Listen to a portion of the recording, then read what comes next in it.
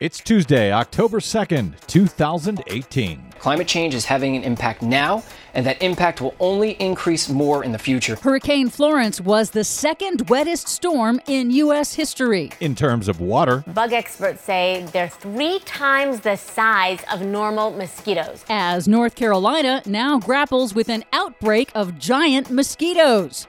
Trump administration uses catastrophic climate change to justify rolling back fuel efficiency standards. Plus, we have decided to stay unified in spite of the U.S.'s decision to withdraw. This is power. French President Macron rejects trade deals with any country not in the Paris Climate Agreement. All of those rejections and more straight ahead. From BradBlog.com, I'm Brad Friedman. And I'm Desi Doyen. Stand by for 6 minutes of independent green news, politics, analysis, and snarky comment. Remember this. I'm an environmentalist. I don't think that word means what you think it means, Mr. President. This is your Green News Report.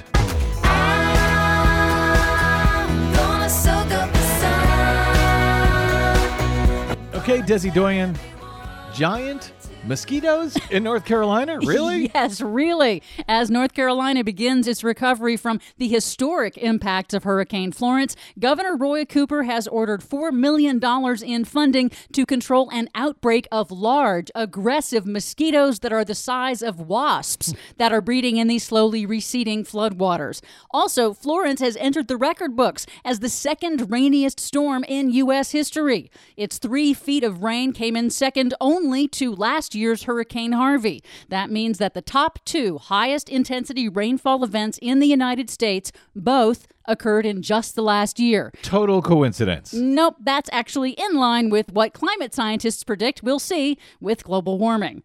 GTM Research reports that while it has taken weeks to fully restore power to residents in North Carolina who got their electricity from coal plants, North Carolina's solar plants were up and running the day after the storm hit and sustained only minor damage. Imagine that. Meanwhile, an international team of scientists studying the Earth's geologic past warn that we are potentially headed for 20 to 30 feet of sea level rise by the end of this century if we don't act to reduce emissions.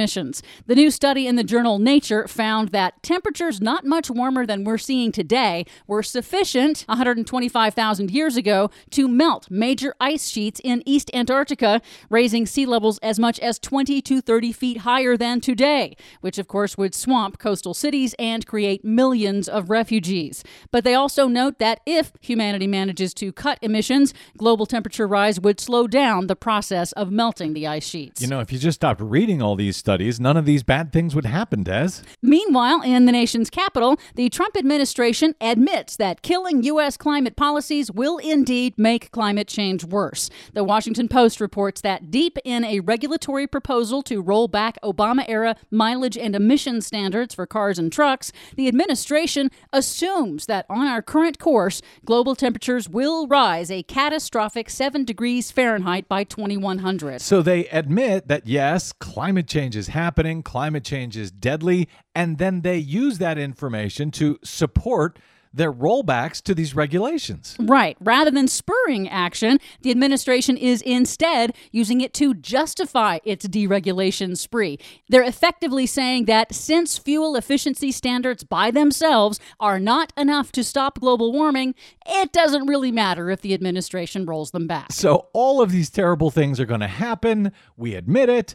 And yet, if we roll back these regulations, it's not going to make that much of a difference. So don't worry about it. Good luck, planet Earth. Why bother? Right. President Trump on Monday announced a deal had been reached with Canada and Mexico on the existing North American Free Trade Agreement, or NAFTA, but trade deals with the European Union could be more difficult. In remarks to the United Nations General Assembly late last week, French President Emmanuel Macron called on UN member nations to reject any trade agreement with countries not signed on to the United Nations Paris Climate Agreement, clearly referencing the United States. Well, how many are not signed on to the Paris Climate Agreement? Just the United States. Huh. Here's Macron through an interpreter. Let us also be clear, consistent. Let's, for an example, stop signing trade agreements with those who don't comply with the Paris Agreement. Let's have our trade agreements take on board our environmental obligations. Now, to be clear, the U.S. is technically still in the Paris Climate Accord. Trump only announced his intention to withdraw starting in 2019, and the earliest that an actual withdrawal could occur would be the day after the presidential election in 2020. You can't imagine how much I am looking forward to that day. For much more on all of our stories today and the ones that we couldn't get to, please check out our website at greennews.bradblog.com. Don't forget, you can download our reports anytime via Stitcher, TuneIn, iTunes, or even Google Play. Find us, follow us, and share us worldwide on the Facebooks and the Twitters at Green News Report.